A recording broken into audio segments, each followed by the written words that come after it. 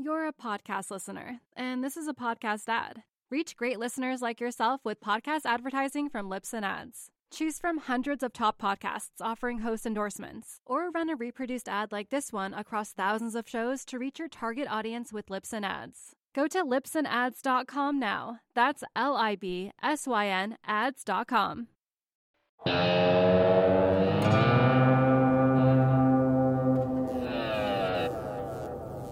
Welcome to the Real Vision Daily Briefing. It's Wednesday, January 6th. Normally, I'd do a bog standard intro and I'd cut to Nick Correa, but because of the remarkable events happening in the nation's capital, we're going to do a breaking news segment and cut right to Ed Harrison and Ash Bennington. And thanks for joining us. This word is getting really threadbare at this point, but absolutely unprecedented day in Washington, D.C. Congress, the position has been overrun. The last time this happened was during the War of 1812, I believe 1814. As at this hour, we should say, we're beginning this coverage at about 5 p.m. Eastern time. So there's going to be a delay when this airs. As of this hour, as we record, the balcony of the House and the Senate appear to be occupied right now by a mob that has stormed those positions. There are federal agents with guns drawn all over the Capitol. That is where we stand right now. Ed, what are your thoughts? Yeah, so I'm in DC, in the DC area. I'm just outside DC, 4 blocks out. And to be honest, my first thought is about not letting my son outside because there's a curfew until 6. But in terms of what we're talking about, what we're doing, I think is about what kind of impact does this have on the economy and the markets over the medium term, over the long term, and what has happened in markets and in the economy now, that is reflective of what's actually happening from a political perspective. Because I look at this political event as very significant in the history of the United States. And the question is, are markets going to reflect that? Do markets reflect political events of this significance? It's hard to say whether that's the case or not, because we're talking about it in the flow. But I mean, the reason that you and I are actually interposed into this Real Vision Daily Briefing is because we think that this particular event is a market moving event at a minimum over the longer term. Yeah, that's exactly right. That as the preface, it's very difficult to talk about events when you're this close to it. You don't know, obviously, what's going to happen next. We could see the situation cool dramatically in the hours to come. It could escalate. I guess the flip side, the darker side, not to be melodramatic here, but nobody knows when they're standing watching Archduke Ferdinand being assassinated that you've just witnessed a significant moment in history. This certainly feels significant. We clearly hope that it's not something that's that significant. We hope that this is an event that comes as a wake-up call. But to exactly your point, Ed, for me, and I don't want to trivialize what's happening here. I know we probably both have a lot of feelings as two very patriotic Americans about what's happening in the country right now. But the reality is, doing what we do, which is commenting on economics and markets, someone has to say it. The capital markets in the United States appear to be broken, right? We have the Congress of the United States occupied by a mob, and the Dow Jones Industrial Average closes up 1.44% on the day. S&P up 0.57% on the day. I mean, the VIX declines by 1% on a day where we see political risk in the system that we've never, frankly, seen before in our lifetimes. It's hard to understand, right? It's hard to digest what we're seeing happening on our screens and looking at those numbers. And I'm curious to hear what your thoughts are about markets in relation to what we've just seen. Yeah, so I think that let me just say, first and foremost, if I don't get to it, Mike Green's on my mind in terms of the RVDB that he did with Max on Monday, in terms of the fragility of markets, in terms of elasticity, lack of elasticity. Passive investing, he posits, is the reason that that's there. So I'm thinking of the markets from that perspective today, because when the day began, we had relatively market moving events with Warnock, who won the election in Georgia. And then we had a loss of jobs from the ADP data. I think it was in the order of 123,000 versus 88,000 gained expected. I mean, that data is telling you right now, for the first time since April 2020, we're backtracking. It's not a V-shaped recovery. It's not even a recovery anymore from a jobs perspective. It's rolling over. But when you lose jobs, that's a recession, okay? So the data from December was telling you that potentially we are in a recession right now. And the market is up 400 points in the Dow at the end of the day, even after we see this. So that's what I'm thinking. It's completely divorced from reality. It has no impact on reality, market. And so if Mike Green is correct, then we could see a huge air pocket when the lack of elasticity rears its head. If markets are not moving as a result of the events that I just told you about, then there's something seriously wrong. Yeah, it's such an important point. Passive indexation, and obviously the other major factor potentially influencing these markets here is central bank liquidity. So, I'd like to see what Len has to say later in the program. I know I saw a note from Mike Howell, who talks about central bank liquidity in particular, talking about 2021 having unprecedented liquidity being injected into the economy. And his general thesis is that's supportive of asset prices. But the numbers that I saw from ADP earlier today would suggest that large businesses are feeling the pain, and they're going to feel more pain when this B117 coronavirus hits the United States and therefore causes a reaction from healthcare officials, which I believe we're going to see, and government officials. So, trying not to take up too much of the time for Jack and Len, let me just say that I think that, yes, we're in an unprecedented situation, as you indicated, and markets are behaving as if it's par for the course. Bitcoin, by the way, I should point out, went up to a record high of over 35,000. All of that suggests a market that's moving on its own momentum. That therefore, when that momentum breaks for whatever reason, it could break absolutely abruptly and catastrophically. And so I agree 100% with Mike Green that this is the most perilous point for us at this particular time for markets. Yeah. Bitcoin now over 36,000. And, to your point, Ed, it's really tough to see or to know for certain why it's gone up. Is it gone up because it's part of the risk off trade, a flight away from traditional equities and other traditional asset classes? Or is it a correlation with U.S. equity markets? So it's one of those days where you could make opposite arguments and they might sound equally credible. So it is very difficult, again, to reinforce the point you made earlier, Ed, about trying to comment on events as they happen. What we can do is we can only go through the facts and give our analysis of the facts. It's very difficult to say what's driving those markets right now. With that, we steer away from politics. We don't like to talk about it. Obviously, it's a difficult day here. It's a difficult day for us to be on the air because it's a very upsetting time for many Americans and for us as well. But there are some important facts that are worth mentioning, and I'm curious to hear your thoughts on some of them.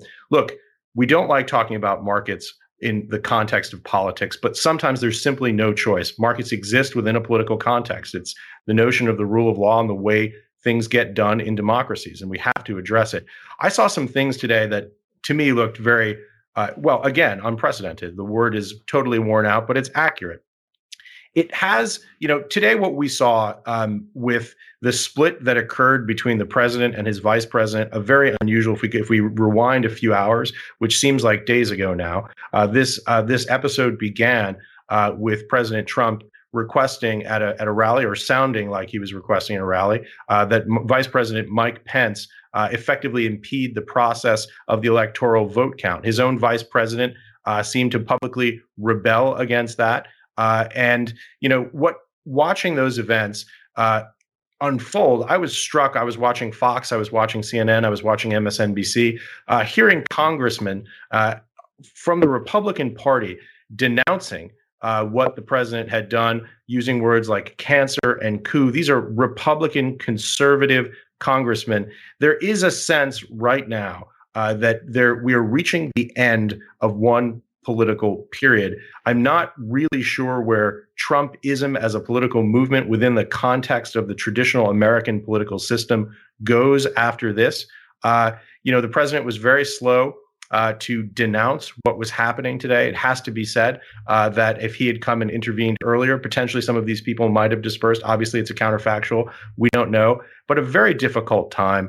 And I'm curious about what you think about this broader political context. It is a shocking thing to hear conservative Republicans who have been President Trump's allies denouncing him on Fox. It's the kind of thing where it feels like the old lines are beginning to break down because we've seen something we've just never seen before. Yeah, I think that it is a time for us to talk about the politics because it's important. And you ask a good question. I have two things that I'm thinking about. First and foremost, actually, is that it's a moving target, as we keep saying. 6 p.m. is the curfew. That's when it's going to be imposed. I was just watching D.C. Mayor Bowser saying 6 p.m. If you're out, basically we're going to come after you. The protesters. I'm looking at the video. This video is actually going to go out after that happens, so we don't really know. It could be that, events have superseded what we're talking about, but that's the critical time. 6 p.m. is when it's critical in terms of what actually happens. Does this turn from protest into absolute violence, gunshots, things of that nature? Second thing is that I found remarkable, Rand Paul, who I follow on Twitter, he went through a tweet storm that I thought was remarkable, especially because he's been a stalwart on the side of Trump during most of his administration. And he said, this is the tweet that I retweeted. He said, the vote today is not a protest. The vote today is literally to overturn the election. Voting to overturn state certified elections would be the opposite of what states' rights Republicans have always advocated for. So this is a guy who's basically saying, I'm drawing the line now, and after these protests, I believe that, more people are going to be in line with that. So we're at a critical juncture, as you were saying. It's not clear what's going to come after this juncture, but we're at a critical juncture in U.S. democracy, U.S. history. And I think that we need to reflect upon that, even though we are a financial markets, economic reporting news site. Yeah. Any other day, the lead story might be that it appears that the control of the U.S. Senate has just shifted to the Democrats, a 50-50 split with Vice President-elect Kamala Harris breaking the vote.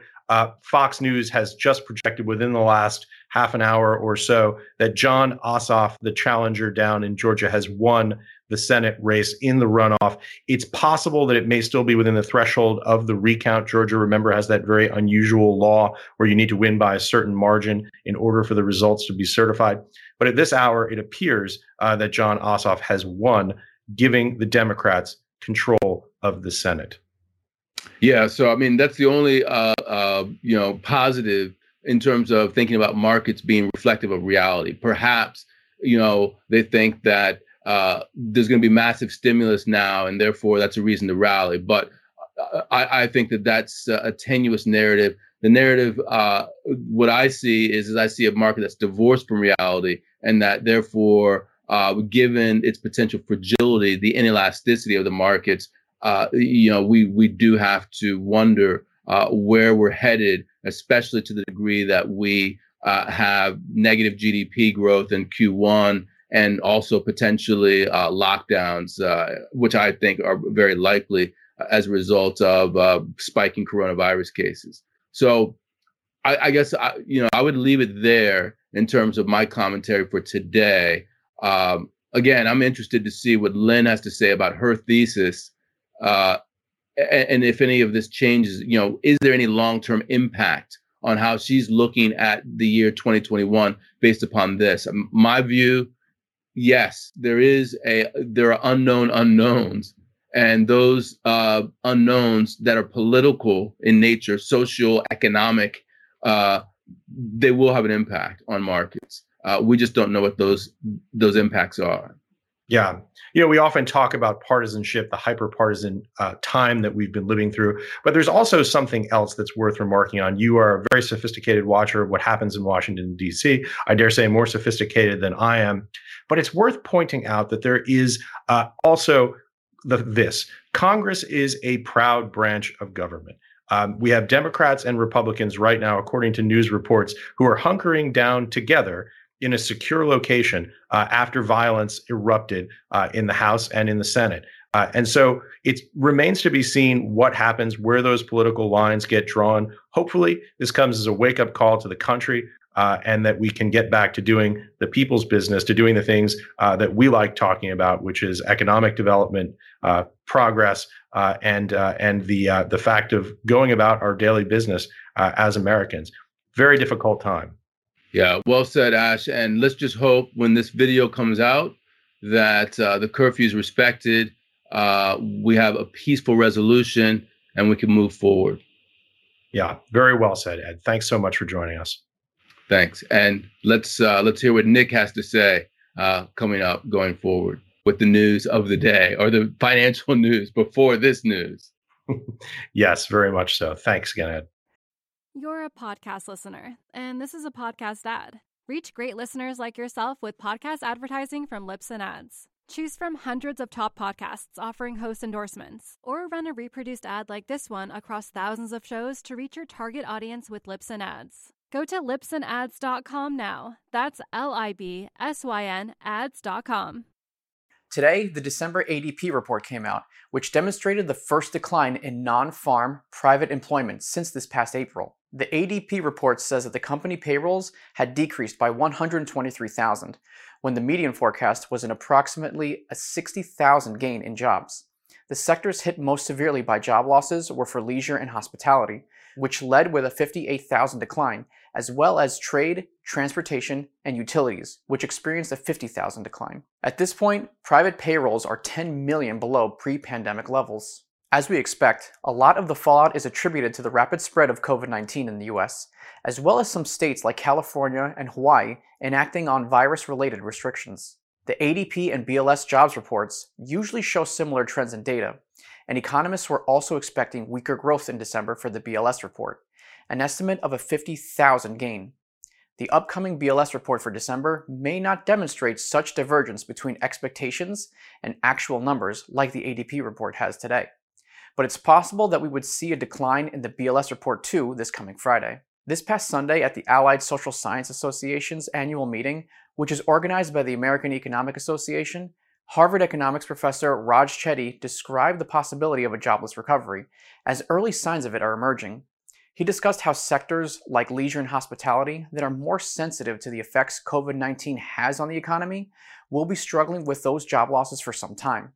And he also discussed how higher wage workers earning more than $18 an hour are returning to work more quickly than lower wage workers earning less than $13 an hour. According to Chetty's analysis on paycheck data, in April, almost 12 million low-wage workers lost their jobs, and around 6 million workers earning between $18 to $29 an hour were laid off.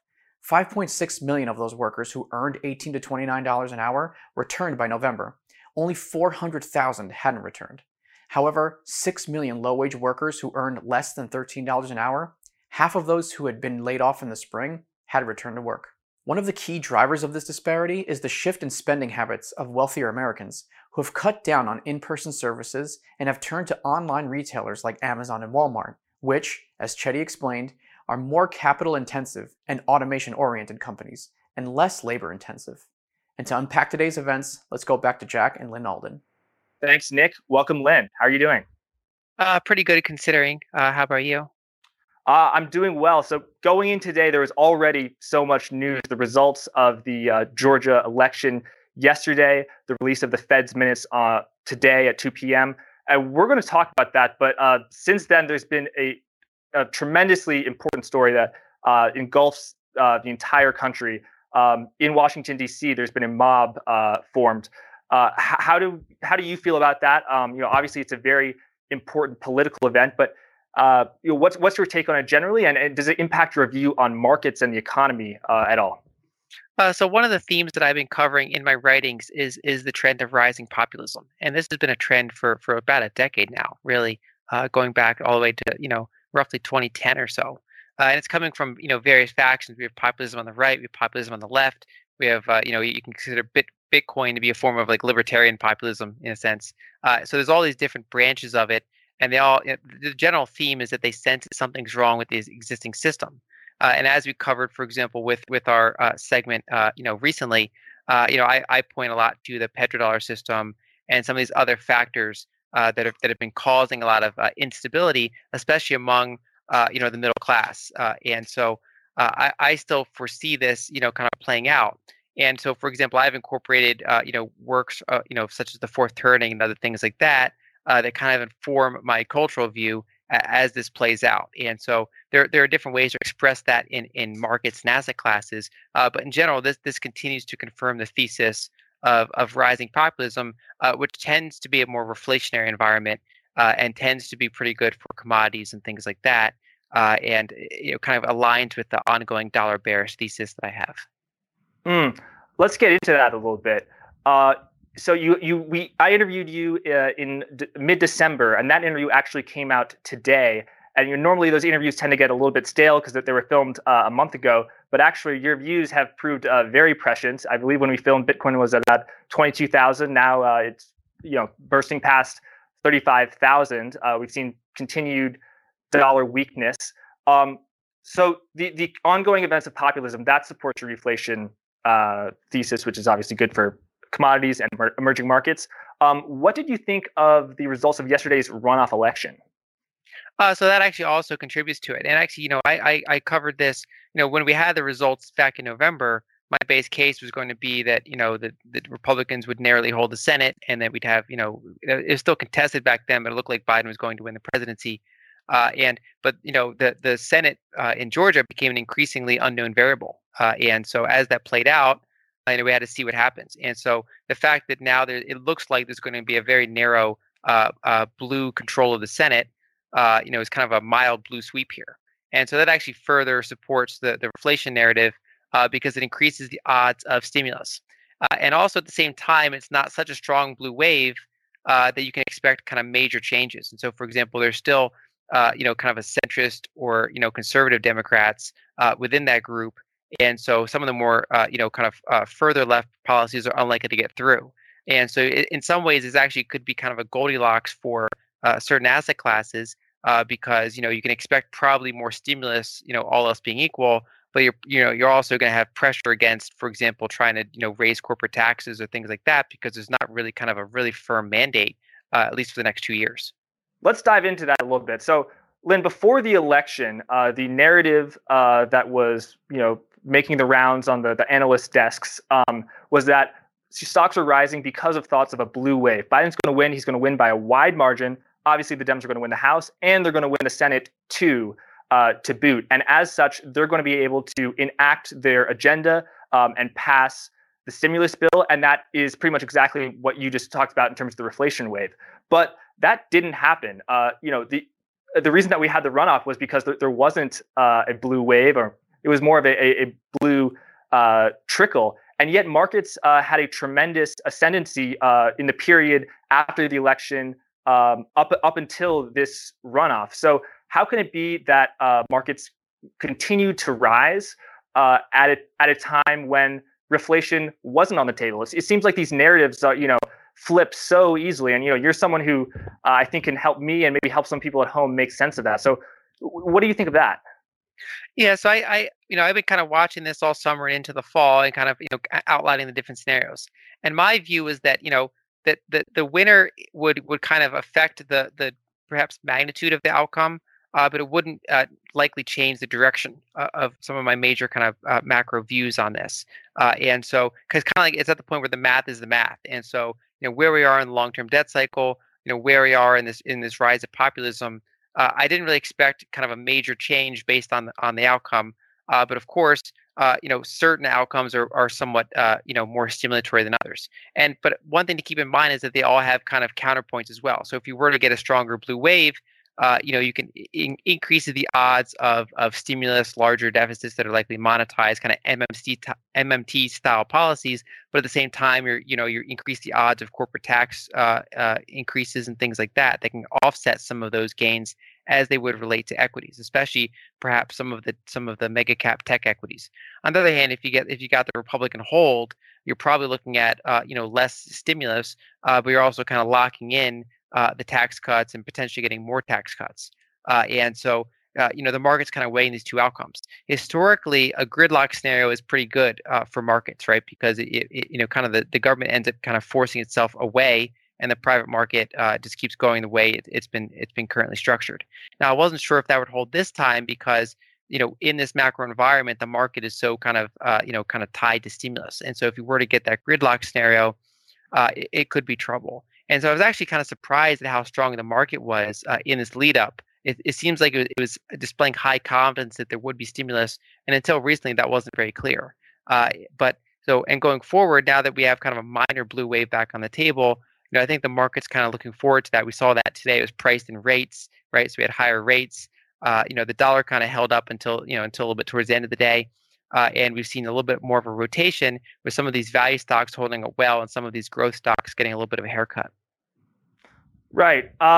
Let's talk about how we have your macro view of reflation. Government authorities, whether they're fiscal or monetary, are continue to print a lot of money and inject a lot of liquidity into the economy. That is going to buoy assets, particularly cyclical assets, particularly commodities. It bears poorly for the U.S. dollar. You fleshed out your thinking in our interview, which aired today, on how that impacts various asset classes. Can you just give us a broad sense of what those views are? Yeah, so I still continue to view that the dollar is in a bearish trend, and that it can be near term oversold, so it can have these balances. But I think looking out into 2021, I still have a rather bearish view on the dollar. And if that ends up being the case, that's likely to be very good for commodities and emerging markets, and perhaps some other international stocks as well. And so the way I'm kind of positioning is to be overweight international equities, overweight a broad smattering of commodities, and also long Bitcoin and some of these other kind of anti-fiat hedges, you could call them. Right. So, Lynn, a lot of your points of view, I know you mentioned earlier that Bitcoin has been on a tremendous surge since we interviewed. One question I asked you in December 17th was about the dollar was, how do you act when your trade has gone so well, it's gone so far in your favor that you think it may be a little overbought or a little oversold, depending on what your view is. What do you think of Bitcoin at this juncture? Is it sort of a fundamental value analysis of I think Apple is worth, intrinsic value of Apple is $130 per share. It's priced at $100 per share. But then when it goes to $115 per share, your margin of safety, to use a Graham Dodd phrase, has been cut in half. Do you use the same analysis or with something like Bitcoin when it goes up? You think that, oh no, I'm bummed because I wanted to buy more at the low price, or is it more of a narrative asset that the higher it goes, the closer it becomes to becoming a sort of reserve asset, the likes of which, if people want to learn more about, they can watch the interview that aired today. What's your approach to valuation of Bitcoin, especially since it's appreciated 50% since we spoke last? So as kind of a contrarian by heart, I always kind of don't like it in some ways when a trade works out really well, because it's almost like I want it to take longer so I can accumulate larger position and run that position longer. So I gave an update to my subscribers the other day. I'm still bullish on Bitcoin well into 2021, and I analyze it from a few different fundamental metrics. And so there's various kind of on-chain analysis you can do. So for example, you can compare the market capitalization to the realized capitalization, which looks at when individual coins last moved and kind of weights that price differently. There's also things you can use a stock to flow ratio. You can use all these kind of different characteristics. And so most of the on-chain metrics are, they don't look like they're end of cycle yet, right? So they don't look like they look like at the end of 2017. They don't look like how they looked at the end of 2013. They don't look as though they're in those major blow-off tops. Instead, they look firmly mid-cycle. And so Bitcoin tends to have these really strong bull runs every 4 years when it's, after its rate of new supply gets cut in half. And this one appears to be no different so far. It's doing better at this stage in the halving compared to how it did during the 2016-2017 bull run. So it's actually ahead of schedule. My base case was that it would probably be equal or slightly less than the previous bull run. So it's already kind of outperforming my expectations, which makes me a little nervous. It could have a correction back down to those expectations. But that's just where we are at this point. So if you go forward another 6 months, I still have a higher price target than the current number. And so it's one of those things where I warn people to maybe check their allocation. If they allocate a certain percentage and it ran up, then they might want to check their overall asset allocation, see if a rebalancing is due for them based on their own unique risk tolerances. I haven't sold any. I'm still letting it run. But that's, of course, one of the hard parts of the trade. So it's always hard to buy things when they're doing poorly, and it can be very hard to hold things when they're doing well because you have a natural tendency to want to kind of lock in gains. But I'm being patient with this one. I'm still letting it run. But of course, I'm kind of preparing people to be ready for 20% corrections or 30% corrections because they can come at any time. Yeah, in your research report to paid users, which you kindly sent me, you sent me some of these charts which you mentioned on how to value a Bitcoin. And that is a question that I've been trying to answer for about 3 years now, and I've never found anything. So thank you for that. Just zooming out to other assets within the crypto space, Ripple obviously has had some troubles as the SEC has filed an investigation into their activities. What do you make of Ripple, and how do you think that it sort of exists within the broader ecosystem of cryptocurrencies? Well, Ripple shows some of the downsides of centralization. And so with Bitcoin, the whole point is that it's decentralized, it's leaderless, right? So, Satoshi launched the white paper before he even launched the software. So he showed the world how to do it. Then he launched the software. There was no pre-mine. And so people could start mining the coins. And so it kind of grew organically. As that kind of proved successful, we had a bunch of companies or crowdsourced projects or organizations come along and kind of do these various pre-mined coins, right? And so early investors, early developers get a lot of the initial coins, and that starts to look more like a security sale, right? And then there's also more of a centralized leadership that a lawsuit could go after to basically charge them with kind of securities issues, and so that's what we've seen out of Ripple, where they had a pre-mine, and they're basically being accused of not doing that appropriately. And so we'll see how that plays out. I'm not a legal expert, but that just shows some of the downsides. Whereas Bitcoin is more of an inherent protocol. It's decentralized. There's no single organization that any sort of government could go after. The original developer is anonymous and apparently gone. And so Bitcoin is just more of a foundational system, where some of these other ones have more attack points. And Ethereum. That's kind of its own separate thing. That also had somewhat of a pre-mine, but so far it hasn't come under the same scrutiny as Ripple. It's been given some of a green pass. They handled that a little bit differently. And I think one of the key kind of risks or opportunities, depending on how you look at it with Ethereum, is that they're changing the way their entire protocol works, right? So Bitcoin, I consider mostly a finished product. And so they still do security updates. They still make improvements over time, but it's essentially, it's not radically changing from year to year. Whereas Ethereum, it's a newer protocol, and they're actually changing from proof of work to proof of stake. And if you look into some of the details of how they're going about that, it's enormously complex. And so it just kind of it's basically transforming into a new product, so that kind of resets price history. That resets kind of how to analyze it at individual token value. And so that's why I consider that one to be far more speculative than Bitcoin, that has somewhat firmer price history and somewhat kind of a more simpler structure to analyze in terms of price expectations. Right. Yeah. That investigation into Ripple was taken obviously as a tremendous blow to the asset, and it's down a great deal since that investigation was launched. it arguably doesn't necessarily bode well for the cryptocurrency movement broadly, because if the SEC can look into Ripple, they can look into other assets. Although Bitcoin and Ethereum have been ruled to not be securities, which I too am much less of a legal expert than you are. So we won't go into that rabbit hole. But moving into something that actually was very good for the world of cryptocurrency, what can you tell us about the OCC statement? So I mean that was actually kind of a point for you, Ethereum there, because it helps normalize stablecoins. And so we've actually seen kind of interesting developments. A lot of people thought that the bigger Bitcoin gets, for example, or the bigger that this industry gets, the more pushback there would be from the government. Whereas I've been writing that it's the opposite. The bigger it gets, the harder it is for government to push back. Right at that point, the donor class has more exposure to Bitcoin. At that point, it's a bigger thing to disrupt. And also, governments start to see that it's here to stay. That if they try to disrupt it, they risk their own industry falling behind as other countries go ahead and innovate.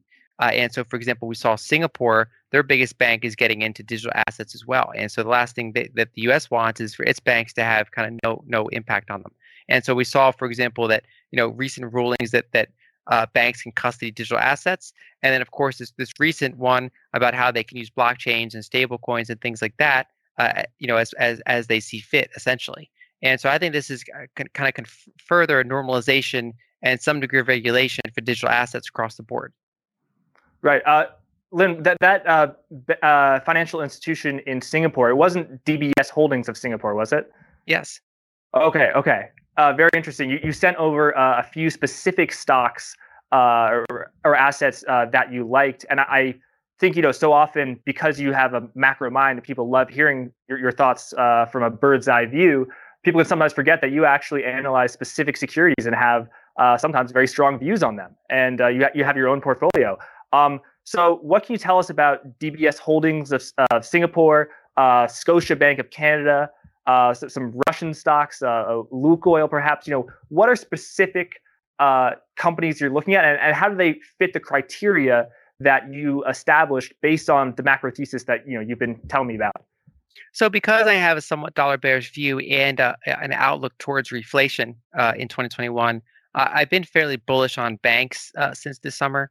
And so earlier that included U.S. banks, but increasingly I like a lot of foreign banks. And so DBS Group Holdings of Singapore, they're the largest bank in Singapore and Southeast Asia. And so they're well positioned. They managed to remain profitable. Of course, they took a big hit in Q2 of last year, but they've been recovering pretty strongly. And they, back in December, they announced that they're getting into digital assets. And so that includes custody like Fidelity. It also includes an exchange for accredited and institutional investors. And they actually partner with the Singapore Stock Exchange to some extent to do that. And so, they're kind of bringing a lot of firepower to that to help kind of normalize that in Singapore. And so I'm overall kind of, they've historically been a very well-managed bank. And I think they're smart to kind of get ahead of this and have their own kind of internal digital asset division rather than risk being overtaken by it. Similarly, I've been pretty bullish on Sberbank of Russia. It's extraordinarily cheap stock, but it's very well run, even though the Russian government has a big stake in it, and so that turns a lot of investors off. But unlike some of the others, that one runs a lot like a normal private company. So it's actually been a very good performer, very high yielding, and they actually have a lot of tech exposure, surprisingly. So despite the fact that they're a bank, they have very big mobile adoption among their user base. And they've rolled out things like, cloud services and stuff like that. So it's almost like a very cheap bank stock that has a call option with some of these kind of internet/tech, exposures, sometimes as investments and sometimes as wholly owned businesses. So I'm pretty bullish there. And then lastly, I've been looking at Scotiabank of Canada. So they're, they've been in this kind of, decade-long consolidation. It's been a rough kind of decade for banks in general, but they have a lot of Latin American exposure. And so, combined with the fact that I'm fairly bullish on emerging markets with a long-term view, maybe 3 to 5 years, Scotiabank represents a way to get curated emerging market exposure. So, it's less risky, for example, than if you were to say, buy a Latin American bank. You can buy this Canadian bank, and then they have a division that has pretty substantial Latin American exposure, but you're getting that through an investment grade rated bank. So I'm pretty bullish on those banks. I also sent you over, Itochu Corporation is one of the ones I like. So some investors are familiar with the fact that Warren Buffett last year, Berkshire announced that they invested several $billions in Japanese trading companies. So these are conglomerates that are heavily involved in commodities and kind of certain other industries like logistics and industrials. And I ended up analyzing all of them. And the one that really stood out to me was Itochu Corporation. They have really broad exposure. They owe everything from like uranium mining to coal mining to desalination plants to convenience stores in Japan, all sorts of stuff.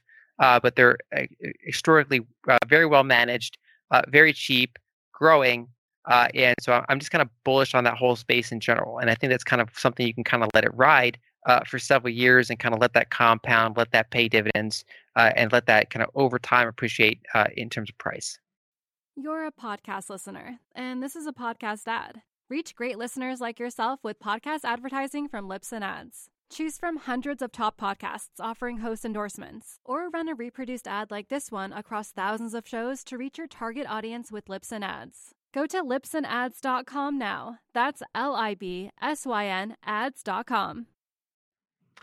Yeah, it's interesting all these companies you name because you like them for two reasons. Number one, the fundamentals, for the reasons you just said, and also they are denominated in currencies which you expect to appreciate against the dollar. So you have those two forces: the fundamental analysis as well as the macro. I'm curious, what do the yield curves look in some of the countries that you named? For example, Russia, Singapore, Canada. Because I know just in the U.S. domestic bank market, one criticism has been, the yield curve, it's flattening. It's flat as a pancake. Banks can't make any money.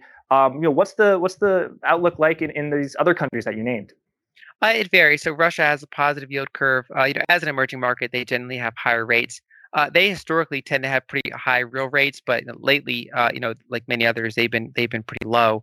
But they actually have one of the more conservative central banks, and so they tend to, if you look at their currency, for example, they have a large amount of gold in their central bank that backs actually a pretty large percentage of their broad money supply, and they have a positive yield curve.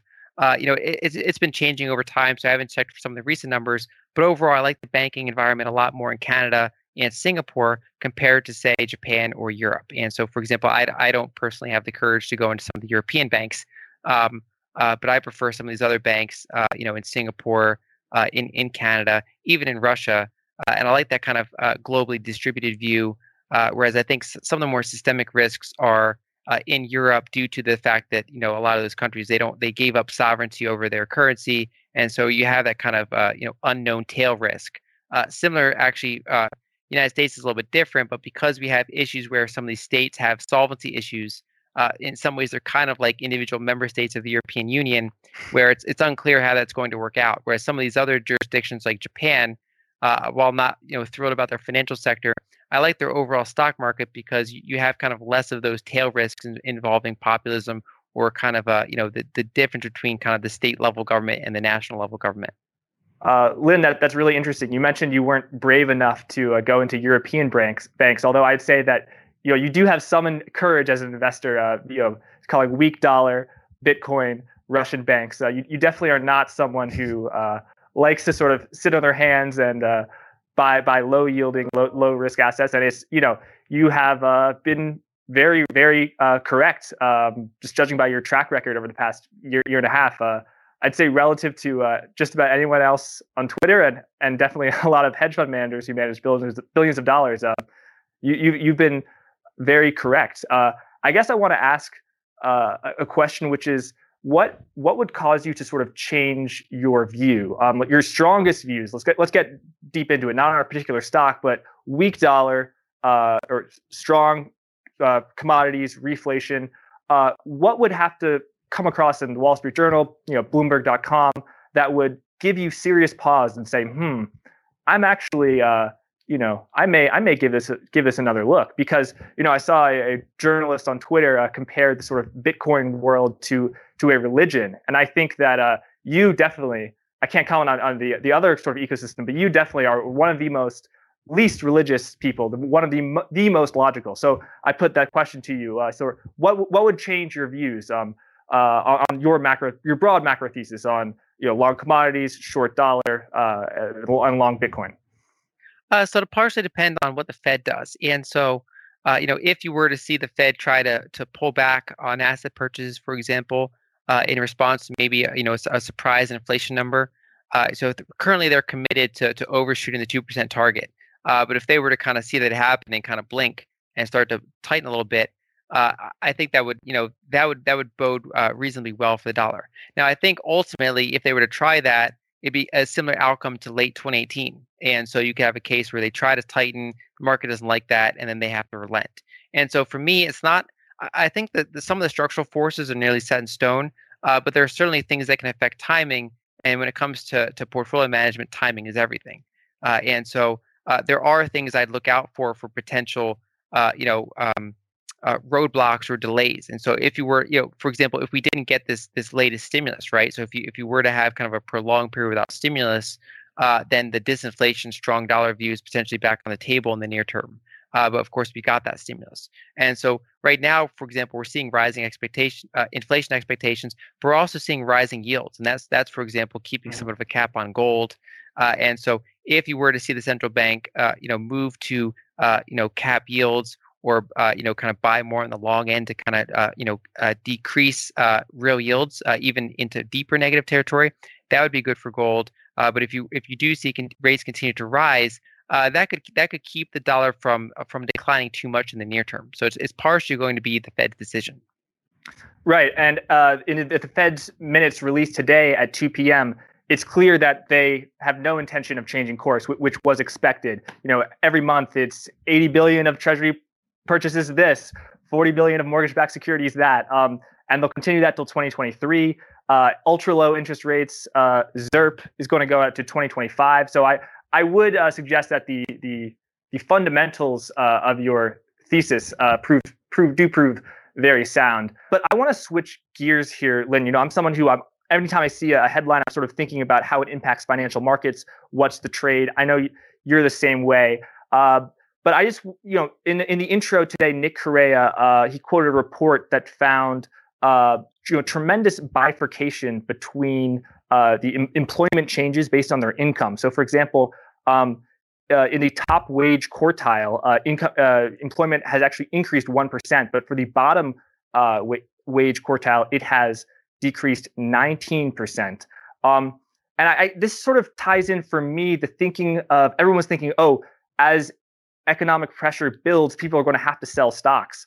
But I think it's as that pressure has built, it's been the people in the top wage quartile who have been buying these stocks, and they are a lot more inelastic and not vulnerable to these economic shocks. So what do you think of this sort of K-shaped recovery that we saw it in May, and ever since then it's just been widening? And what are your thoughts on that, and also how do you tie that into sort of the broader fourth turning? What's your longer term social view for America in a nutshell? Yeah, so 88% of stocks are owned by people in the top 10%, according to the Federal Reserve. And so that underscores your point. And I would imagine if you bring that out to the top 25%, I can only speculate on the number, but it must be somewhere in the mid 90s probably. And so I agree that there's not a lot of forced selling of equities in this environment. Now you can bring up the case there's potentially going to be demographics based selling. So investors that want to go more towards bonds, but even that's questionable given negative real yields. One of the most common questions I get from investors is basically what to do about yield, what to do about the fact that bonds are so low, and so that I can actually somewhat delay retirees moving into bonds as much as they might otherwise do based on their age.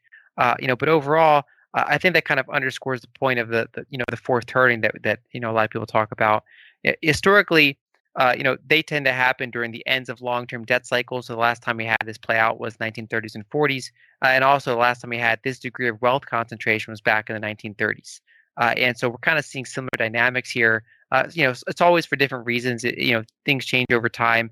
And so, a lot of this was due to the fact that we outsourced our manufacturing base more so than some other countries did. Our certain choices of fiscal policy, kind of how we structured tax policy, or what we did with healthcare, or what we didn't do, all sorts of different factors. People have all different views on what should be done. But I think the main key is that there's tremendous polarization. So the common thread is that everybody senses that something's wrong with the current system, but then they have wildly different views on what that is and how to fix it. And so that's why you have populism on the right, you have populism on the left, you have libertarian populism. There's all sorts of different kind of people pointing out what the cause is and what they think should be done. And I don't know what the answer is going to be.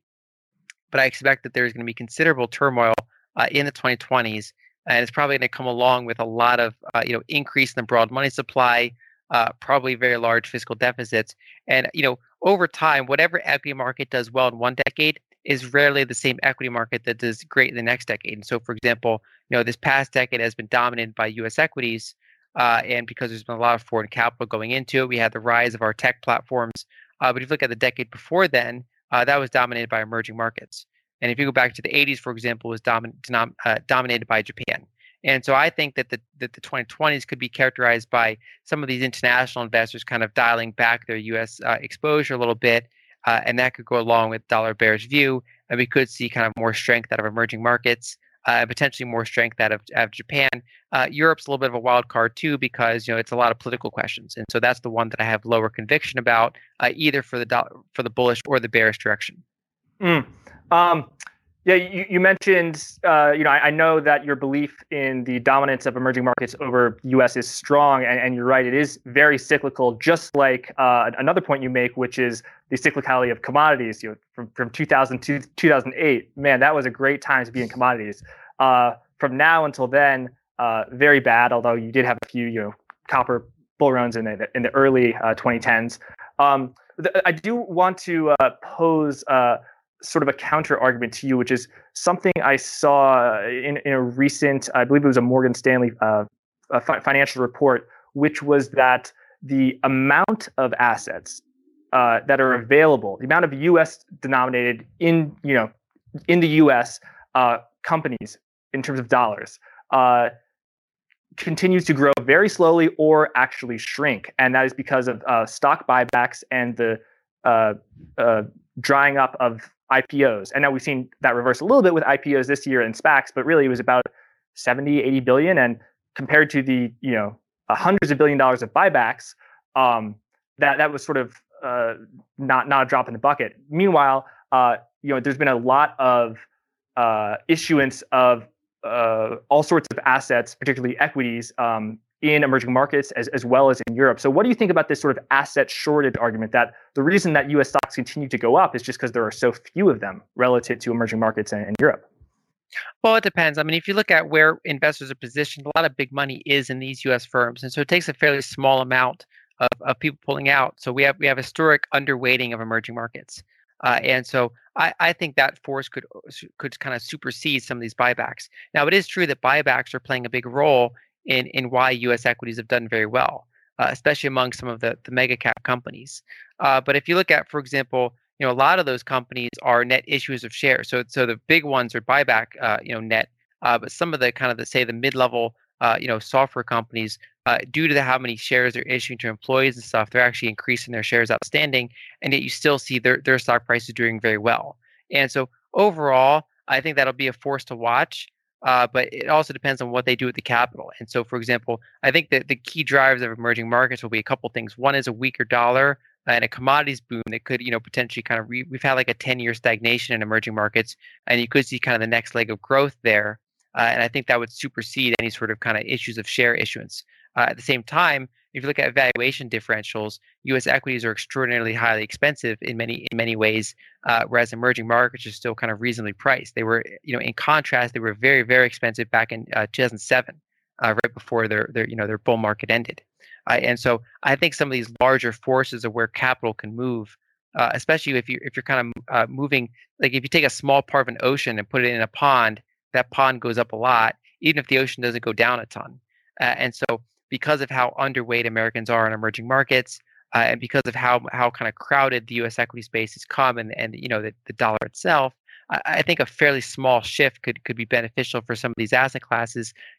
Like if you look at all gold miners together, all silver miners, all uranium miners, these are small pools of capital compared to, for example, Apple's market cap and things like that. So the smallest shift can kind of really kind of change the direction of a portfolio if you're overweight some of these other areas.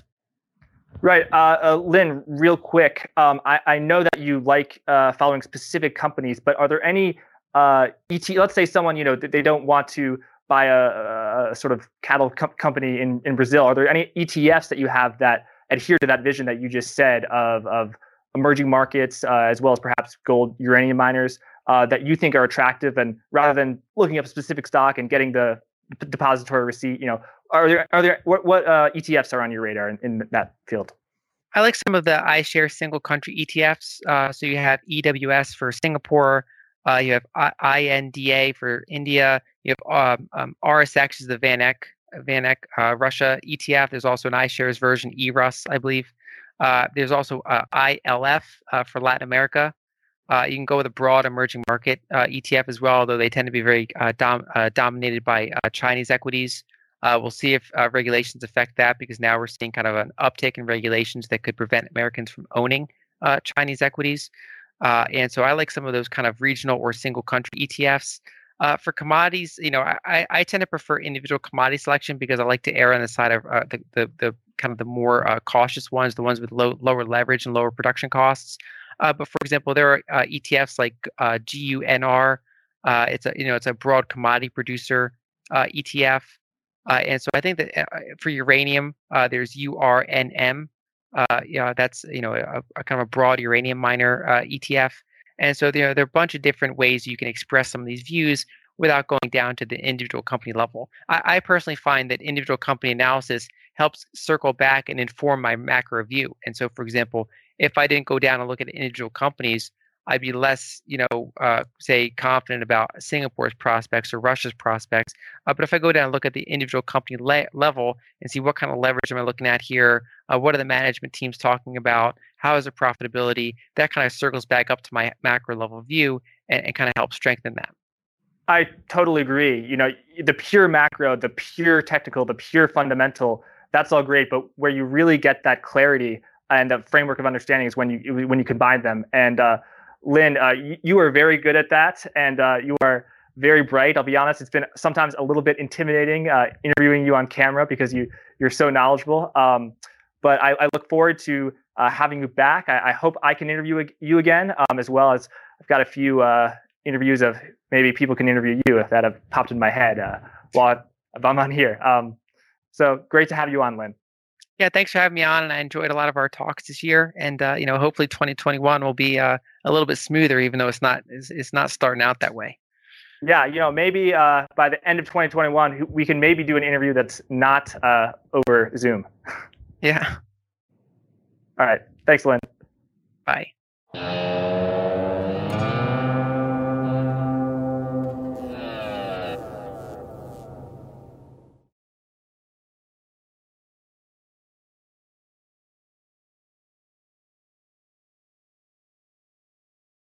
You're a podcast listener, and this is a podcast ad. Reach great listeners like yourself with podcast advertising from Libsyn Ads. Choose from hundreds of top podcasts offering host endorsements, or run a reproduced ad like this one across thousands of shows to reach your target audience with Libsyn Ads. Go to libsynads.com now. That's LIBSYN ads.com.